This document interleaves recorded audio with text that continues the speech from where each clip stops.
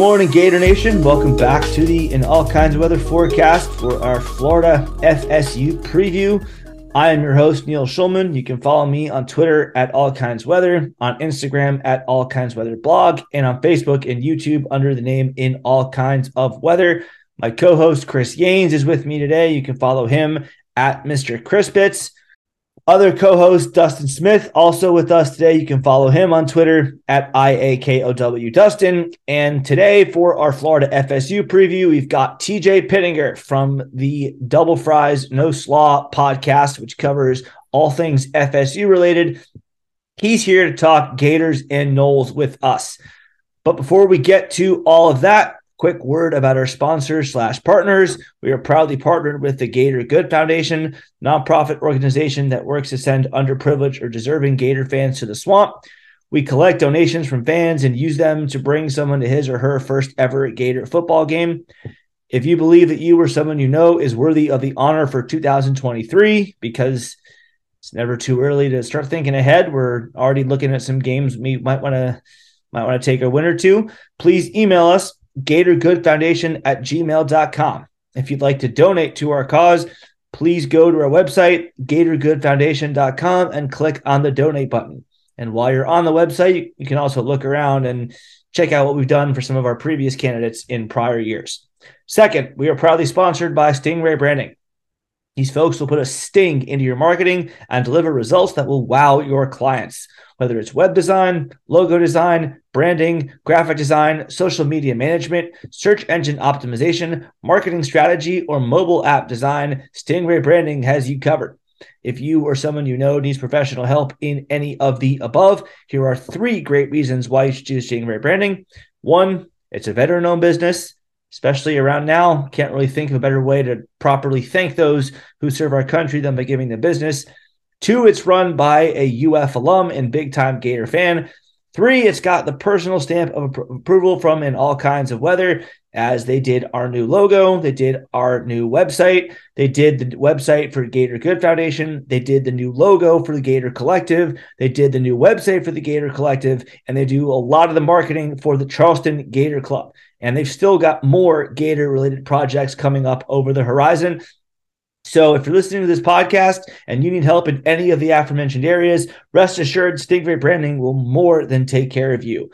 To view their services and rates, go to stingraybranding.com. And with our sponsors/partners taken care of, time to introduce our guest for the Florida FSU preview podcast, TJ Pittenger, co-hosts the FSU podcast, Double Fries No Slaw.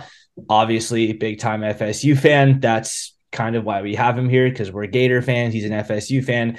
He is a fan, though, as we pointed out before the season started. We like to mix in our guests, some being beat writers, objectives, some being fans/potters, getting that little nice mix in there. So TJ is a fan. You may have noticed some of his tactics on Twitter, getting a little trolly there. But TJ, congrats on what you built.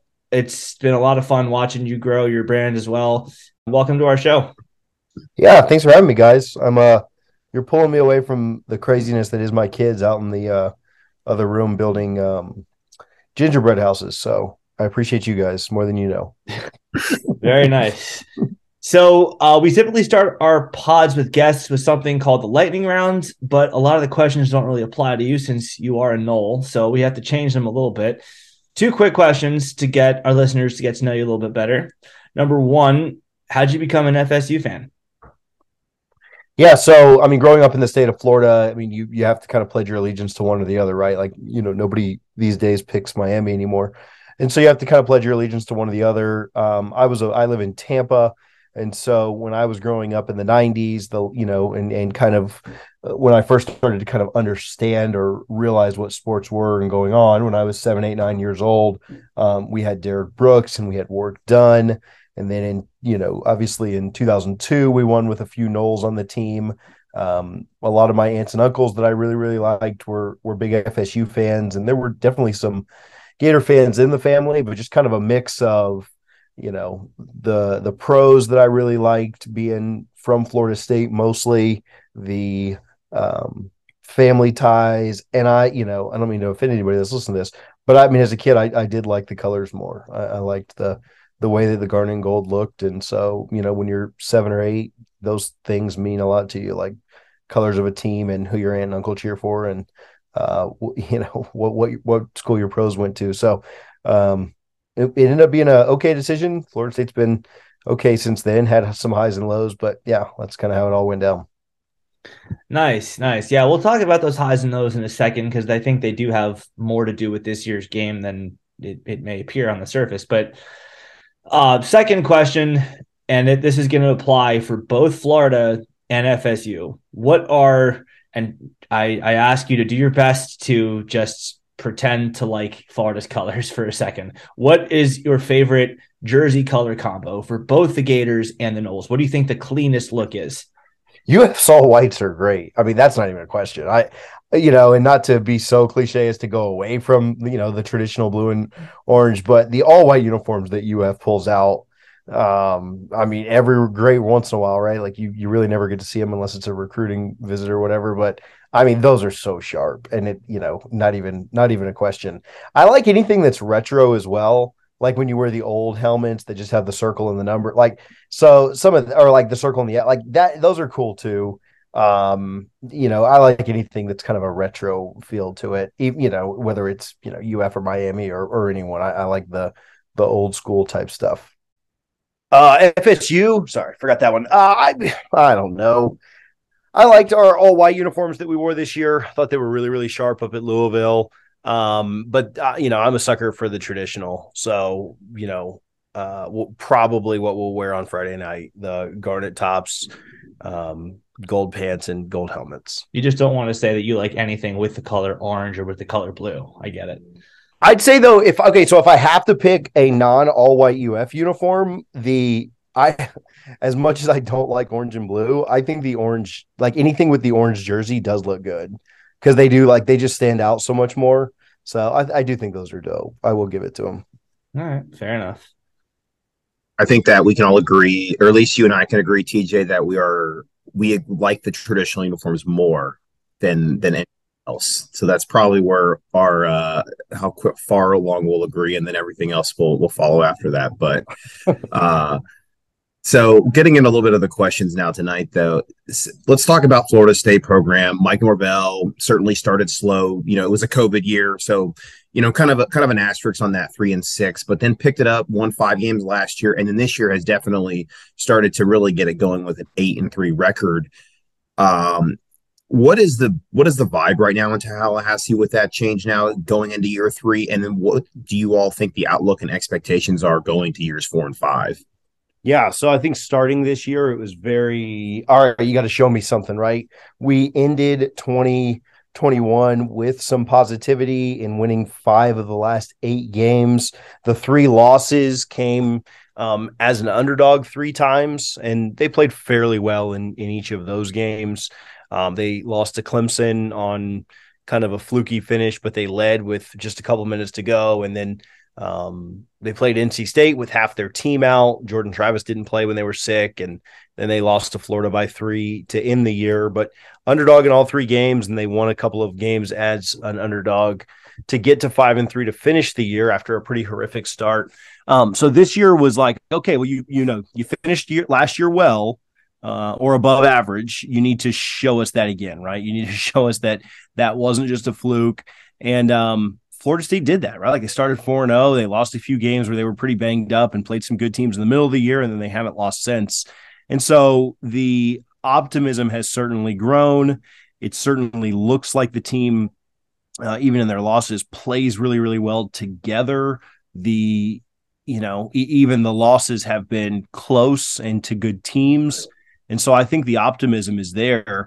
As far as expectations for year 4 and 5, Norvell's done a really, really good job of working through the portal to put some pretty big Band-Aids on what the roster has been.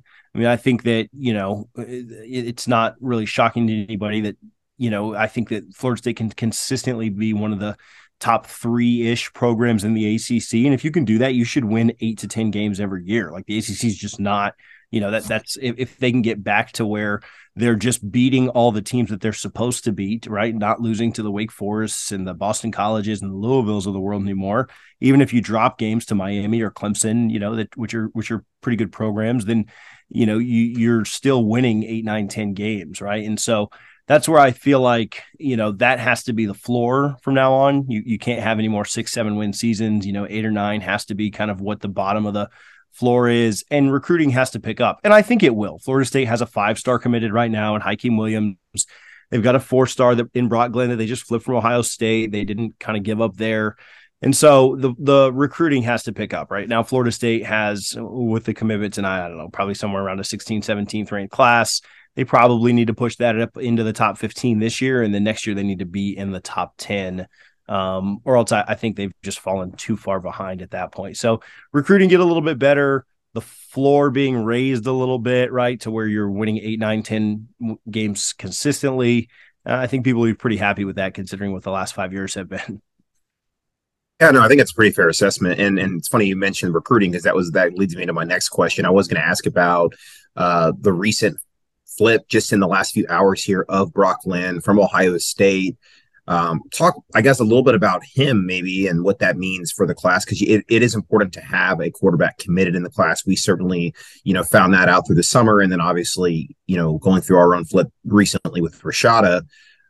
What do you think that commitment stacks up in the class? Is he kind of an instant impact guy? And then the last part of the recruiting question would be, how does he then stack up versus guys like Mario Cristobal, Billy Napier, and other schools that come in and try to poach talent from the state of Florida? Yeah. So to answer your question on Glenn, I mean, I think Glenn's a really good commit. And I think part of, Florida State was really, really close on him this summer. And I think why he committed to Ohio State was just because of how his family, and what I've been told was his family was pretty concerned about Mike Norvell's longevity here, right? If things would have gone off the rails, and say you don't block an extra point against LSU, and then say you're not able to win with a backup on the road, you're staring 0-2 in the face. And I'm sorry, 1-2. I guess you played the Duquesne game early, but you're staring 1-2 in the face. And then if you take that 3-game skid in October that Florida State took, man, you're looking at, at that point we would have been like 3-5, and who knows if Norvell would have even been here, right? I'm sure the Noles wouldn't have won their last 4 games. So I think that's kind of what kept Glenn from committing back when he was crystal ball to Florida State and went on 3, had him at like 98% to commit here. He ends up going to Ohio State. And now that Mike Norvell has won a few games, and it looks like, hey, he's probably going to be here unless something crazy happens next year and they go 5-7 or 4-8 or something. He's probably going to be here for a few years. I think that helps. I think bigger picture, that also helps. I think that, mostly, somewhat his problem, because he's been the coach.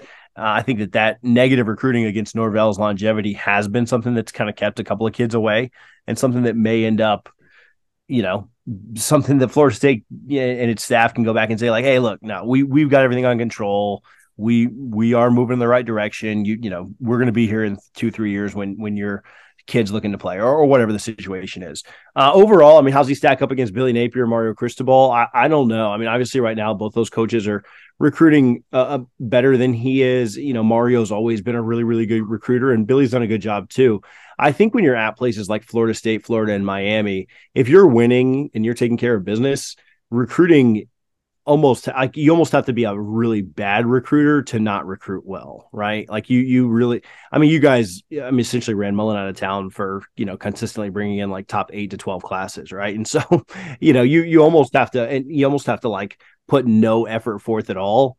And if you're at Florida State, you're winning anywhere from 8 to 12 games, you're going to recruit a top 12-ish class, right? And so I think that is the standard and where he needs to be. Now, I think that this year, a lot of stuff this year was kind of cooked. I think the class's ceiling, we even kind of said in the offseason, was probably around 15, just because you didn't have the traction with the high-level recruits that you should have. And you can only flip so many of those guys down the stretch, right? And Florida State's going up against and fighting teams like Ohio State and Clemson and Alabama and new coaches like Mario and Billy. And I think it's really hard for Florida State this year to say, okay, well, there should be an immediate turnaround in recruiting. And Florida State, has got 8 wins. They might get 9 this weekend, and they might get 10 in a bowl game. Okay, well then they should immediately just sign a top 10 class. And I think the relationships still somewhat matter. And it's not like, oh, you won 3 games in a row, like, all right, well, everyone's going to flip to you, right? Like it's a process and it takes time. But I do think, big picture, if the results look the same next year, right, and it's not the new coach excitement with Billy and Mario, which they've done a great job of capitalizing on, no slights to them at all.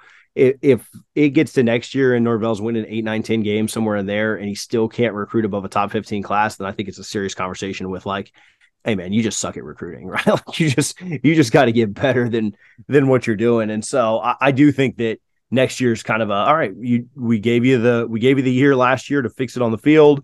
Now you've got to do it off the field and recruit really well too. And all of this said, sorry, I know there's a long-winded answer, but really, really high overarching response on this too.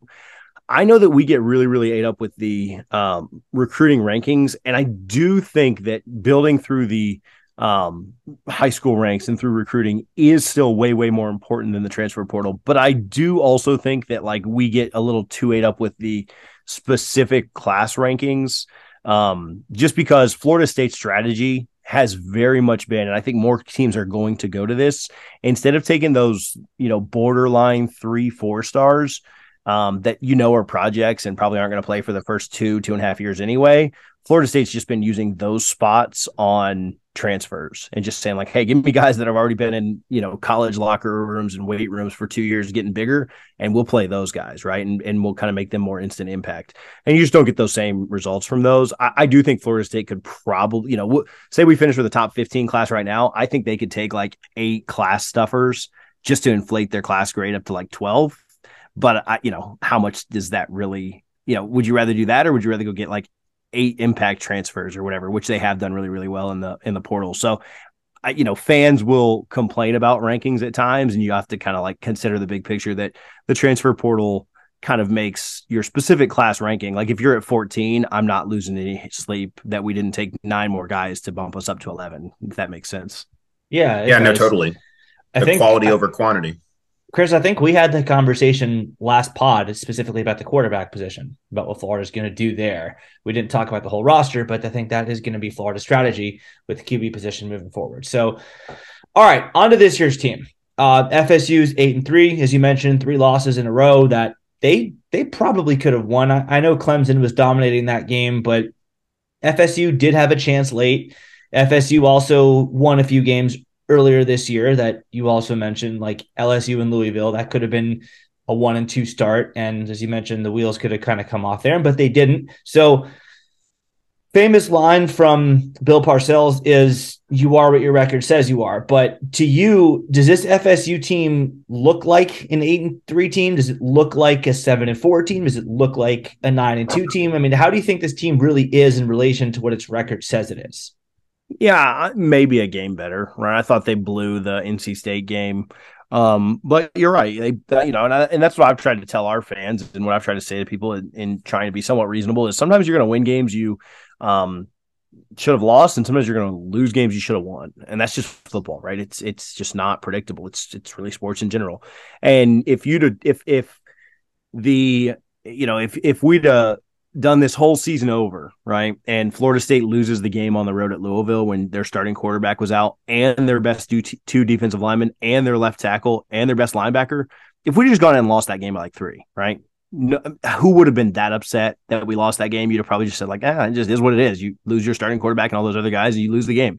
And then if you'd beat NC State, held on there where you should have, you'd be 8-3 here, right? Like, so it's like we get so ate up about that. At the same time, Florida State did miss a massive opportunity to get to 9-2 and already have that kind of in the bag by not beating NC State.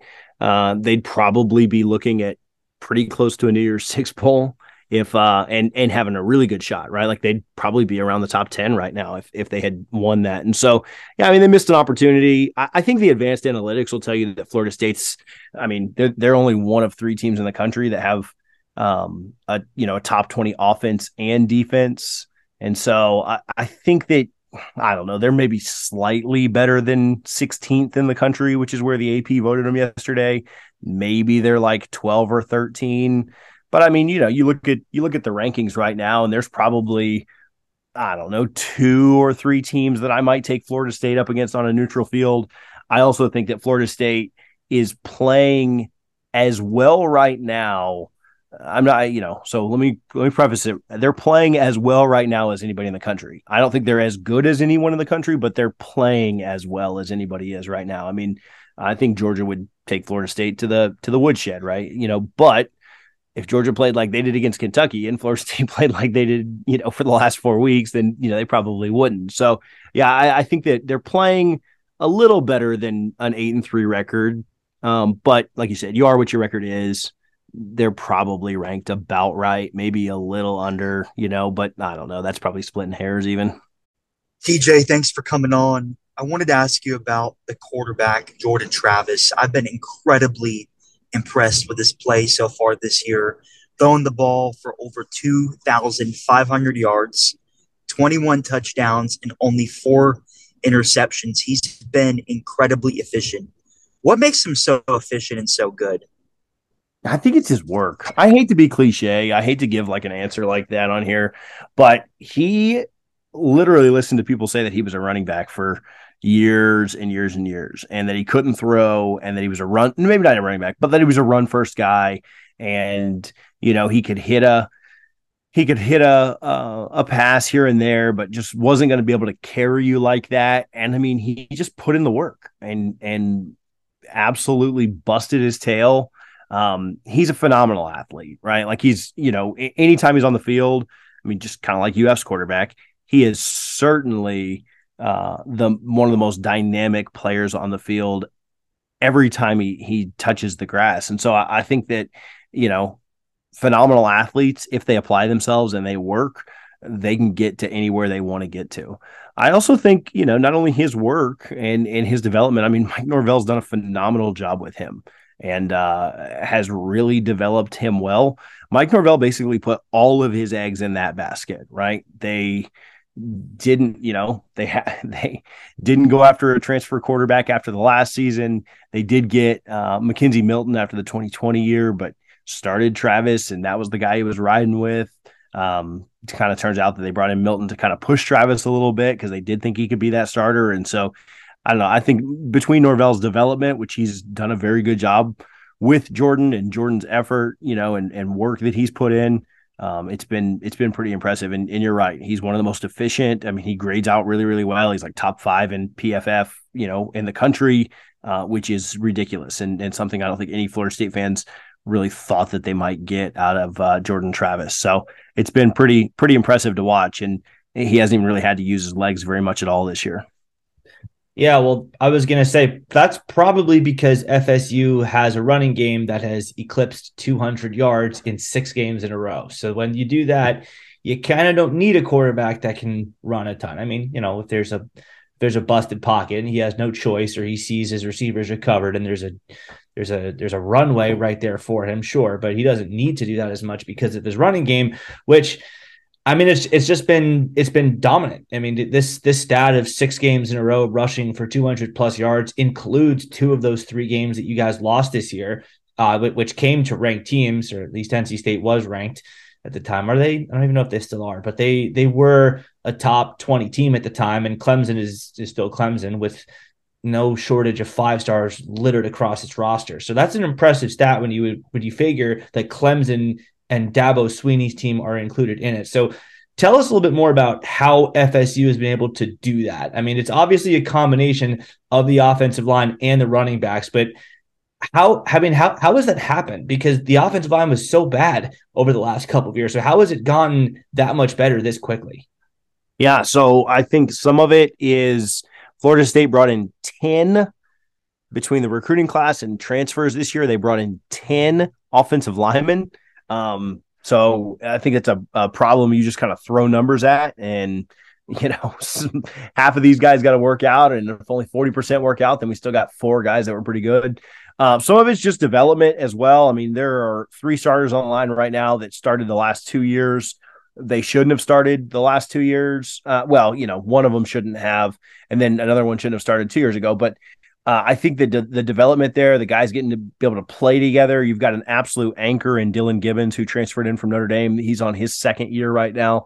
They picked up some other transfers that unfortunately got injured, but I think really, really pushed other guys to have to compete. And I think that the fact that some of those other transfers, they got Bless Harris from down in South Florida. They got Caden Lyles from Wisconsin. I don't know if either of those guys were actually, oh no, Bless would have. Yeah. So Bless probably would have won the starting job. I'm not sure if Caden would have, but they pushed those guys in front of them. They pushed the guys that are playing in those positions now. And, you know, the room just wasn't very deep for the last few years. And so there'd be, you know, one or two injuries would just tank the room. They've stayed relatively healthy this year. They have their bet, you know, they have the starting lineup from the Duquesne game, the LSU game in there now. So that's been good. The injury free play has been the biggest thing, but then just, you know, they're deeper. They've thrown more numbers at it. The level of play has continued to increase year over year with Alex Atkins, who's up for the Broyles. Saw he's a top 10, you know, assistant in college football right now. And so, yeah, all of those things mixed together, the offensive line is no longer a weakness. I mean, it truly is a strength. So, TJ, I wanted to ask you to sort of describe FSU's offensive scheme. What do they do that – I know we spoke about Travis, but what does the offense do that's so effective? Yeah, so I believe against Miami, they ran the counter 36 times out of 70 plays. That number could be wrong. I'm actually looking it up right now just to see if I got it wrong.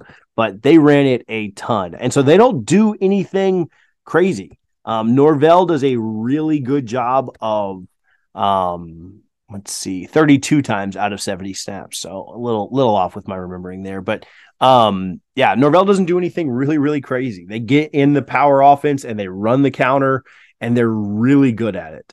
They also do a really good job of setting up plays for later. I don't know if you guys follow Mike Glennon on Twitter, but he does a phenomenal job. And he's actually done that week over week for Florida State and kind of just shown, hey, here's how they'll run these two concepts all night. And then they'll put one little wrinkle in it and have it be, you know, like an RPO, and they find a tight end running wide open down the middle for a touchdown, right? Like, and so Norvell does a really, really good job of disguising things, running the counter, running things out of his base sets. He's big on quick passes and getting the ball out and letting playmakers make plays, right? If we have an unbalanced, you know, wide receiver stack to one side of the field or the other, and you know, one of the DBs is playing off, Jordan will just audible that thing quickly and throw it out and let somebody go, you know, as long as a wide receiver doesn't miss a block, he'll take those 7 yards every single time. And so they've done a really good job of just getting playmakers the ball in space, letting them make plays. The wide receivers have gone from the worst in the conference to maybe top 2, right? I'm trying to think of who else has really, really good standout wide receivers. I mean, you always think of Clemson, but they're even down a little bit this year. North Carolina, maybe. Wake Forest has some really good wide receivers. And so, they're top 3-ish in the conference, maybe top 4, but from 14th, that's, you know, a pretty big jump. So yeah, his stuff is pretty basic. Nothing is really like, oh man, tricks and gadgets and all this stuff. Like I said, that if something works, he just keeps coming back to it. And like I said, 32 times running the same play against Miami was one of the most amazing things I've ever seen in my life. So I'll switch gears to the defensive side of the ball for Florida State. Florida, you know, while they have certainly, you know, had their struggles with consistency of the offense, they're still an offense that is capable of a lot of explosive plays. They're one of the best running teams in the country. Their offensive line also, I think a lot of us would consider their strength of their team too.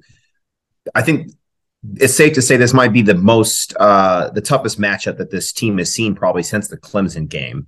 So what do you think the defense is going to have to do to devise a scheme in order to stop Florida's run game and to limit their big plays?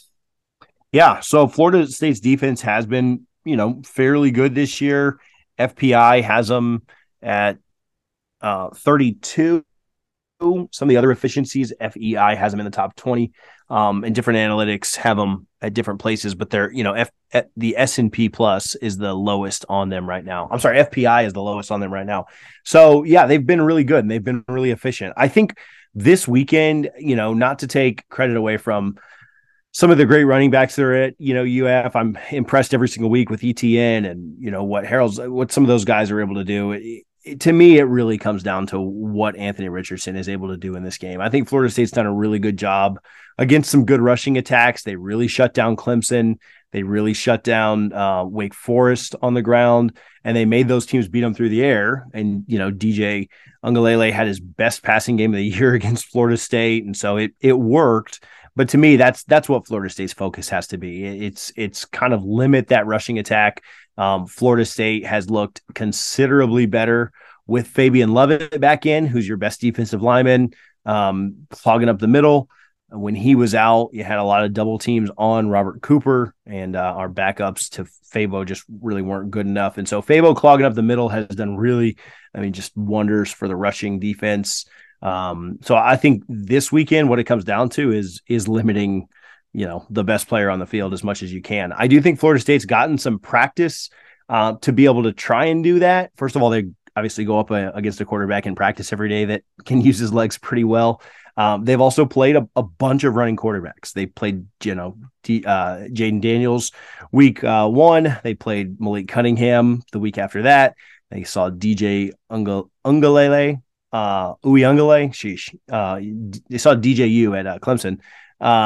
And so they've seen some running quarterbacks. Obviously, I think AR is a little more dynamic than any of those guys with his legs, but I do think it helps that they've been able to see some similar styles to that throughout the year. As far as what they should, I don't know if you want me to go as far as this, but as far as what they should do, I think they should bring Jamie Robinson down instead of having a linebacker spy. Anthony, I think they should bring their safety down, Jamie Robinson, who has just kind of been all ACC, great player this year. He's the guy that if you watch the Miami game, just kind of threw the Miami running back on the ground pretty disrespectfully. I think that should be the guy that kind of is matched up with Anthony Richardson. And then, if AR can beat you with his arm down the field because you're kind of pulling a safety up, then so be it. But don't let that kid go for 200 with his legs. Yeah, just make the guy beat you with the thing that he is the least good at is, I guess, the strategy. Definitely a better runner than he is a thrower, at least in terms of consistency. But until Vanderbilt, the Vanderbilt game kind of ruined this question, but until the Vanderbilt game, Florida's offensive line had been a big strength for Florida. And then they played awful in that one game. But that's one awful performance against 10 really good ones. So I'll be willing to call it an anomaly here, and I'll just call it a fluke. But just like you guys did last year, you went portal and you got a game record on your defensive line in Jarrett Verse. Tell me a little bit more about him. Is he equivalent to a Jermaine Johnson, you think? And what kind of problems do you think that he presents for the Florida offensive line? Yeah, I would not say that he's as good as Jermaine Johnson, but that might be a little disrespectful to him, and he might, continue to try and prove me wrong. He's been phenomenal. He leads the conference in tackles for losses. I think he averages more than one a game. And I think he also leads the conference in sacks. So he's pretty fantastic. He has been great this year. He's getting some first round projected draft grades. I still think Jermaine was a little better as far as pound for pound, but I think, in an edge rushing class that's not as deep, it kind of makes sense that he's getting some first round grades and some first round mocks. I don't know if he'll go into the first round, kind of like Jermaine did, or early second round, but I think that Jarrett is really good. He absolutely is relentless. His motor is pretty ridiculous, and he's just made plays all year. From the first game to the last, he has just gotten in and mixed things up, and he was really good against LSU. He was really, really good against Louisville before he got hurt. He's been great since he's been back. He missed a game and a half or so due to injury. But yeah, he is just an absolute monster. And, everything you want in an edge rusher, quick, really strong. If you aren't up out of your stance, ready to go, and probably chipping him with a back or just putting a full on double team. If you're just the least bit slow out of a stance, then he's getting to Anthony Richardson. I don't know how many sacks we're going to get. He's a hard guy to bring down, but getting close to him at least. So TJ, Anthony Richardson has certainly been hit or miss all season for the Florida Gators. And of course, I mean, you spoke about it earlier. He definitely can run the ball, certainly elite talent there. How afraid do you think FSU fans should be concerning Anthony Richardson? In fact, let me personalize it. How afraid are you that Anthony Richardson could completely turn this game around? Yeah, I mean, I think he's the biggest X factor in the game, right? I don't even think that's close. I think that, Florida State has shown different ways that they can win. And Jordan doesn't have to go out and be great. I think against Miami, he threw 12 passes. So I think that, Jordan Travis has been great this year, but, Jordan Travis doesn't necessarily have to be for Florida State to win the game, right? He can have an okay game. And if we run for 250 yards, then, we'll probably be in pretty good shape. Anthony Richardson is, I mean, to me, if he doesn't play well, I don't really see a path to Florida winning, right? And so, I think that he is kind of where it starts and ends. Kind of expect this to be pretty high scoring, and I think he needs to do a lot. And it's worrisome because I've seen, as inconsistent as he's been, I've seen every highlight, right? Like I've seen him drop dimes against LSU last year. I've seen him make he made great passes in the Vandy game last week, and he's made great passes that, some of his receivers have kind of let him down and dropped. And, when he gets going, the long touchdown rush against A&M, like that was one of the most mind-blowing plays of the year to me because he didn't even look like he was running fast. He looked like he was just out there jogging. And meanwhile, he's 80 yards later and he's in the end zone. And so, I mean, he's definitely worrisome. I certainly do think that, Florida State has done a good job defensively of, limiting other teams' best players at times. I know that that's a little bit different when it is the quarterback, but they did a really good job of shutting down LSU's, kind of stud wide receiver. They did a good job of shutting down other teams' best players at times. And so I think it makes the job a little more, I don't know if simple is the right word, but a little more straightforward, right? Hey guys, we got to stop this guy. And that's no slight to any of Florida's other talented players. We talked about how good the running back room is and stuff, but I think it kind of makes the game pretty straightforward. Stop this guy and don't let him beat you, right? It's kind of the Kobe strategy. Let everybody else hit all the shots. Well, last question before we head over to our verdict. Kind of looking at Billy Napier from a rival's perspective. I'm curious to know like one thing that you think he's done really well, and then one thing as a rival you're happy he did because it was something you in your mind don't think was done well.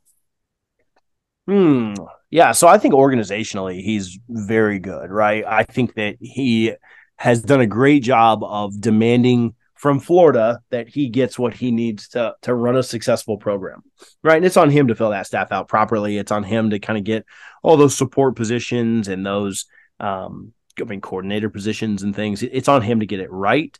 But he did a good job of kind of stepping in at UF and saying like, hey, here's what I need to win. If you're going to bring me in here, I'm going to need this. Right. And Florida said, okay, yeah, like we'll up the budget. We'll up this, we'll up that, and we'll get after it. Right. We'll give you the tools needed.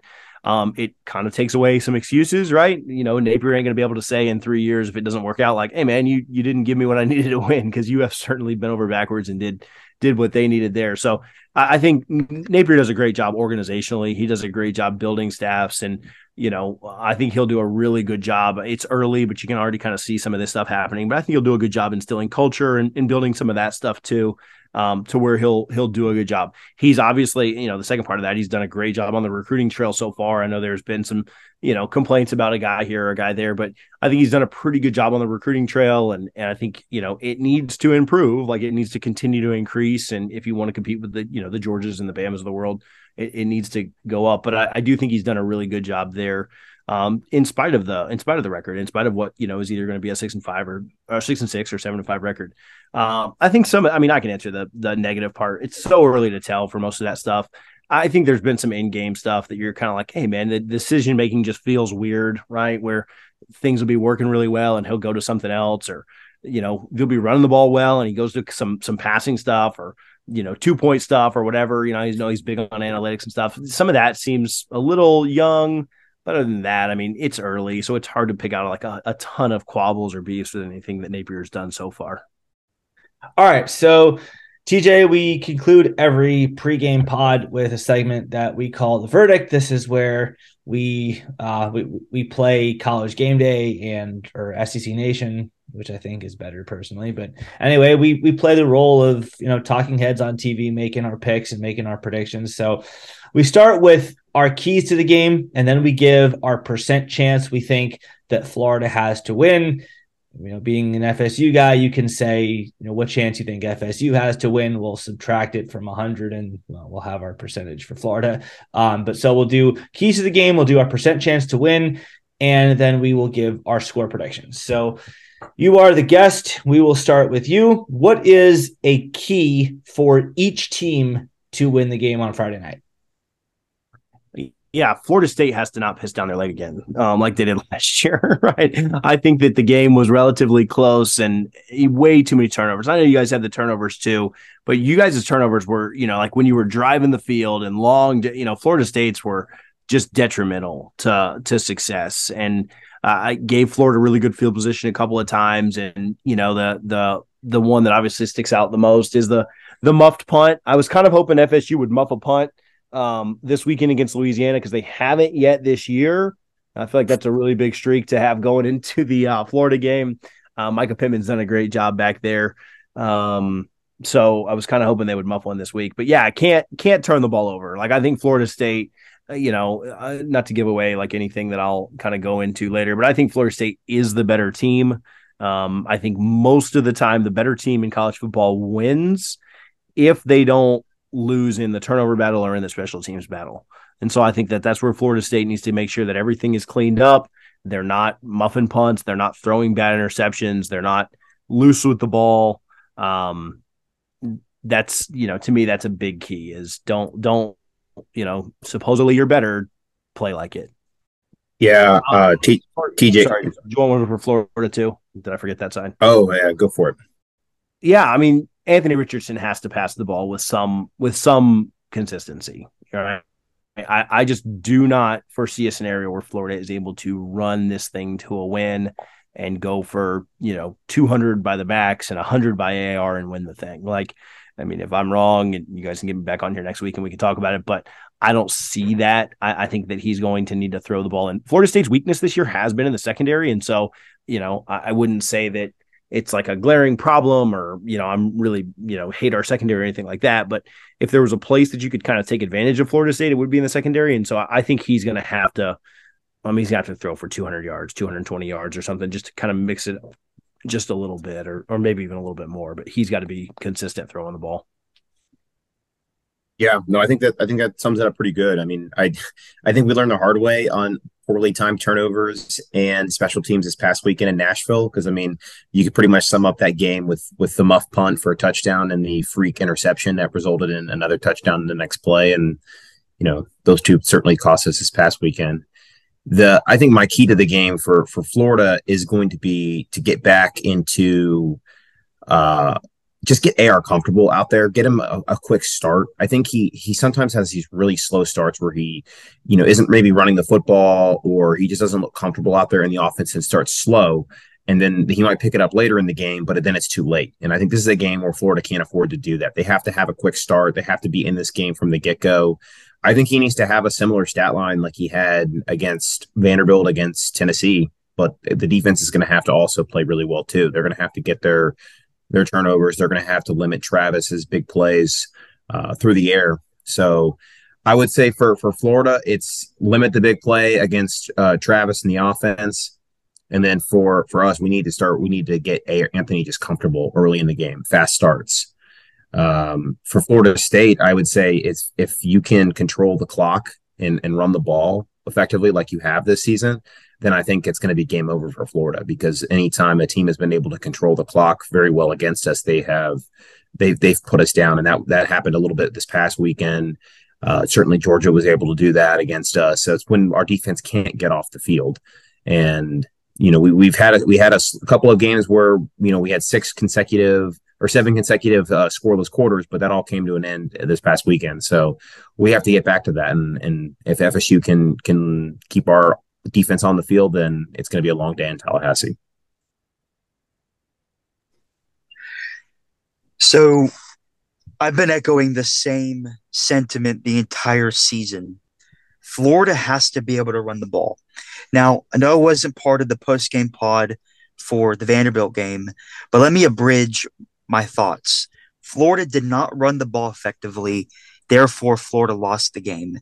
And if Florida does not run the ball effectively against Florida State, who is, in my opinion, a significantly better team than Vanderbilt, Florida is going to lose the game. Florida can't just run the ball, but Anthony Richardson has to run the ball.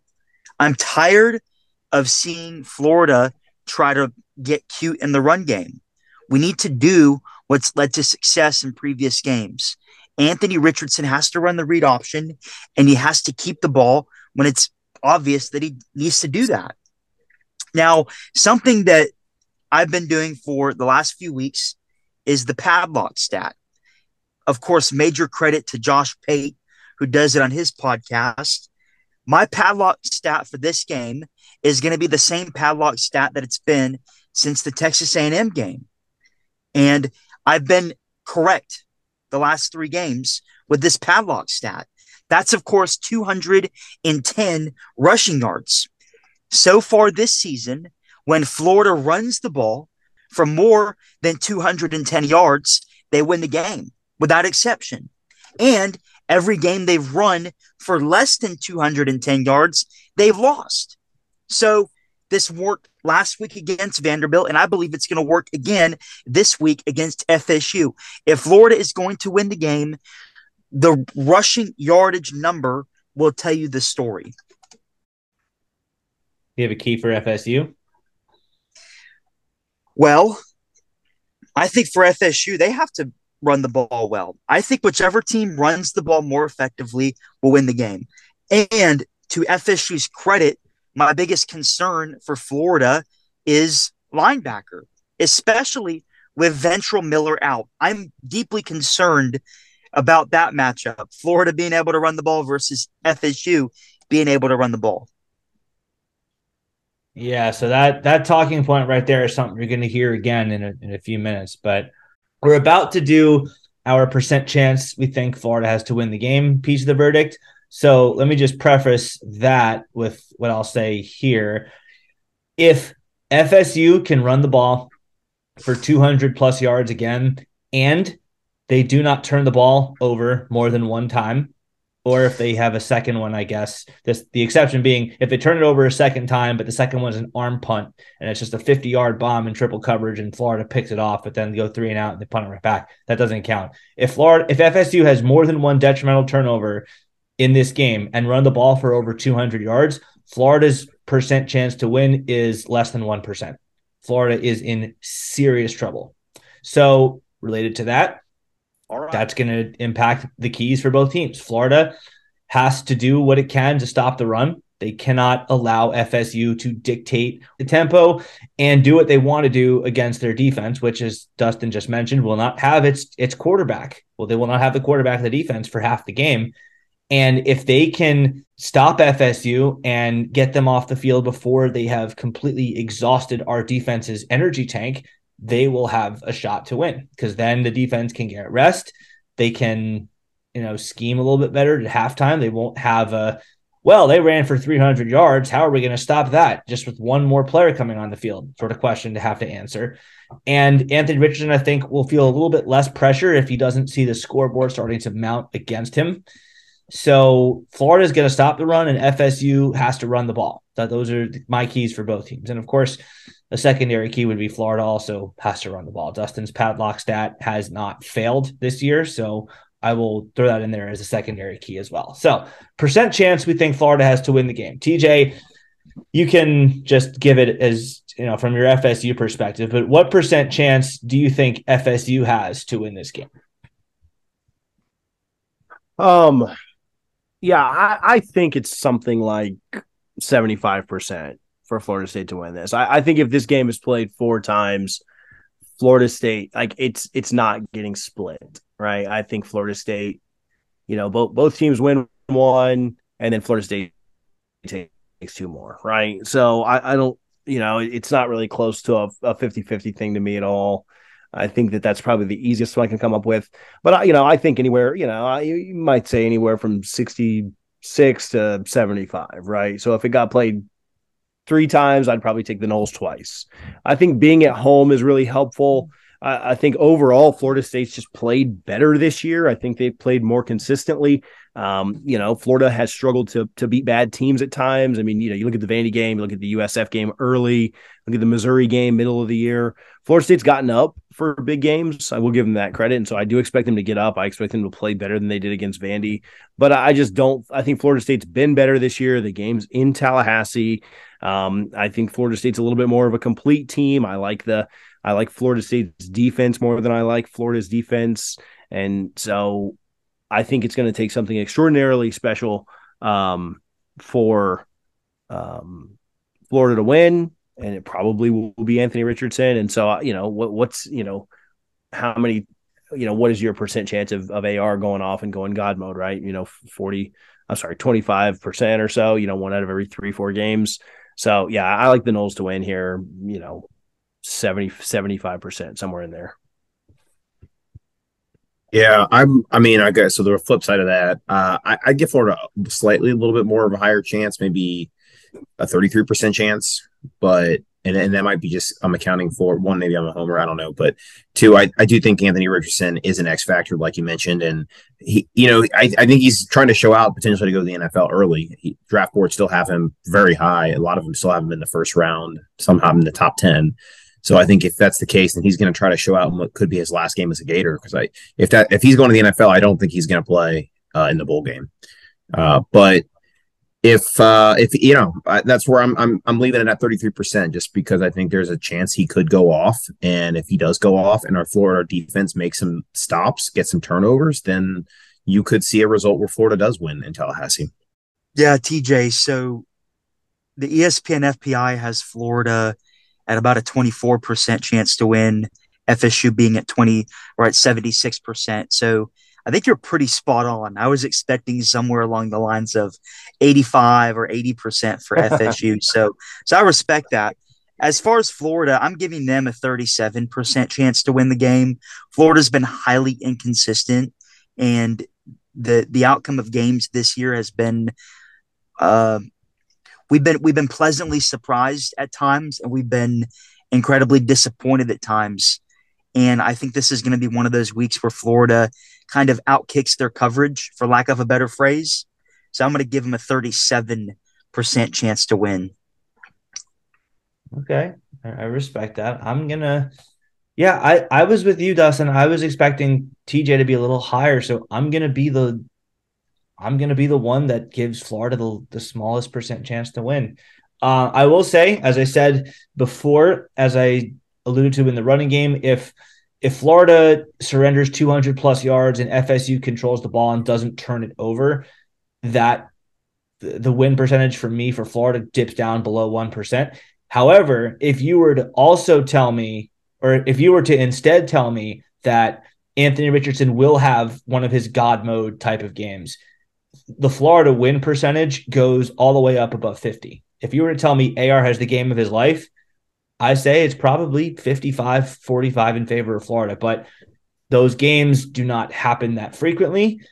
I would say he might be due for one, because he was fine against South Carolina. He wasn't great. That was the offensive line doing its job and the defense being spectacular. And he wasn't great against Vanderbilt. Yeah, he threw for 400 yards, but he missed a bunch of reads. He could have pulled the ball and just toyed with the entire Vanderbilt defense like he did against LSU on that 81-yard run. So he hasn't had one for a while, which makes me think he might be due for one, but without having either piece of information. So I don't know that FSU is going to run for 200 plus yards and not turn it over. And I also don't know that AR will go God mode. So with neither of those pieces of information at hand, I will say 15% for Florida, 85-15 for FSU, because I am terrified of what's going to happen when FSU lines it up and they just run the ball right at our linebackers. And we don't have the best player in that linebacker room, arguably the best player on our defense. In fact, I don't think that's even an argument. I think he's certainly the most important. He's probably the best player on our defense. And without him being there as the glue that whites out a lot of other issues, Florida's run game, I'm fearing, is going to get exposed. And I think that it's far more likely that FSU will have that 200+ yard game and no turnovers than it is that AR goes, Madden mode. So I think it's possible. It's a rivalry game. It's not like a, Bethune-Cookman type of situation for FSU. It's a respectable opponent that recruits top caliber athletes. So anything is possible, but I think it's significantly more likely that FSU wins this game than Florida does. So score predictions, guys. TJ, you first. What have you got?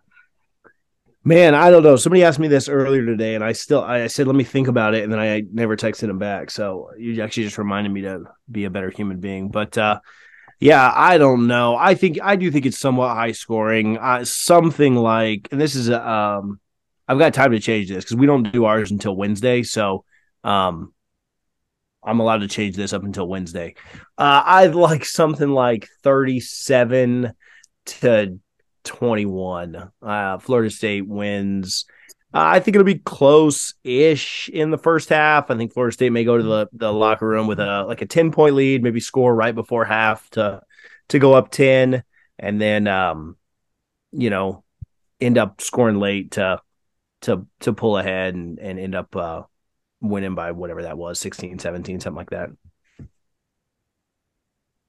Yeah, I think this is a game where Florida finds a way to stay in it for the majority of it, but I think Florida State will pull away at the end, and I think the final score will be Florida State 37, Florida 27.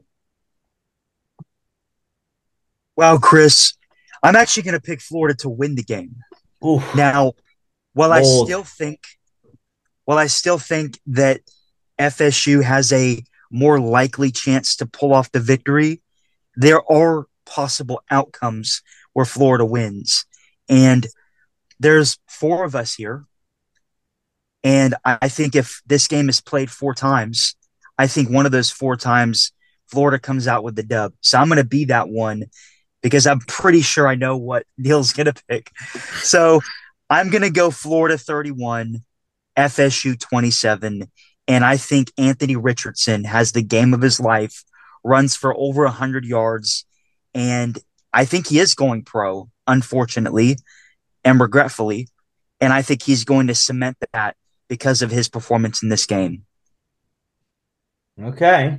So we do have someone that picks Florida. Interesting. I think this game plays out a little bit like the Florida-Georgia game did. I don't think it gets quite as ridiculous as that game got. I don't think it's going to be like a 4-score lead for FSU, but I do see a situation where FSU gets a nice lead in the second or third quarter, like in that middle 8 we talk about.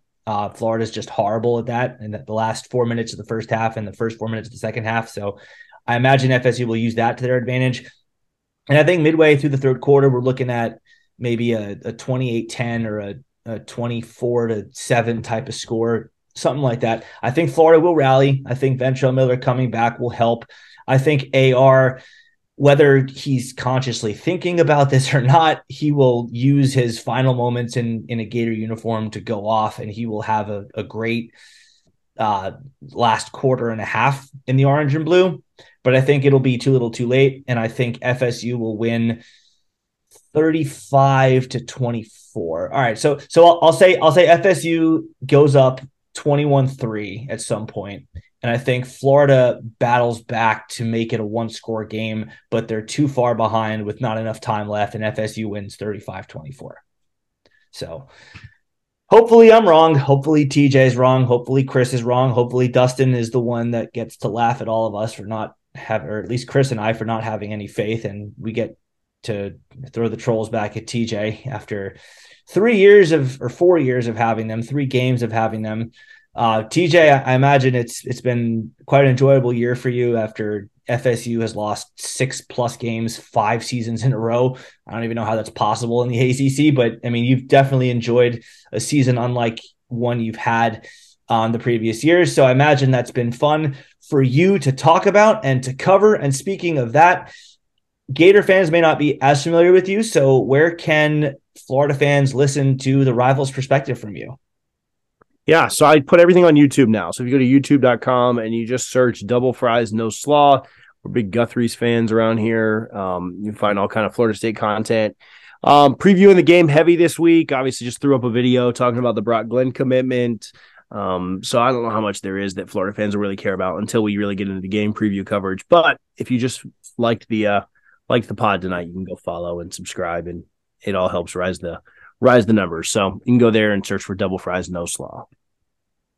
All right. Well, I will definitely do that when I'm in need of the Rivals perspective. It's been a lot of fun, man. It's been a great pod. I really appreciate you coming on and talking with us about the Gators and the Noles this Friday night, 7:30 p.m. under the lights, Doak Campbell Stadium in Tallahassee on ABC. TJ, we appreciate it, man. Thank you so much for your time, and go Gators. Thanks, guys. Appreciate you guys. Thanks, TJ. Take care. Thanks, guys. TJ. Appreciate it.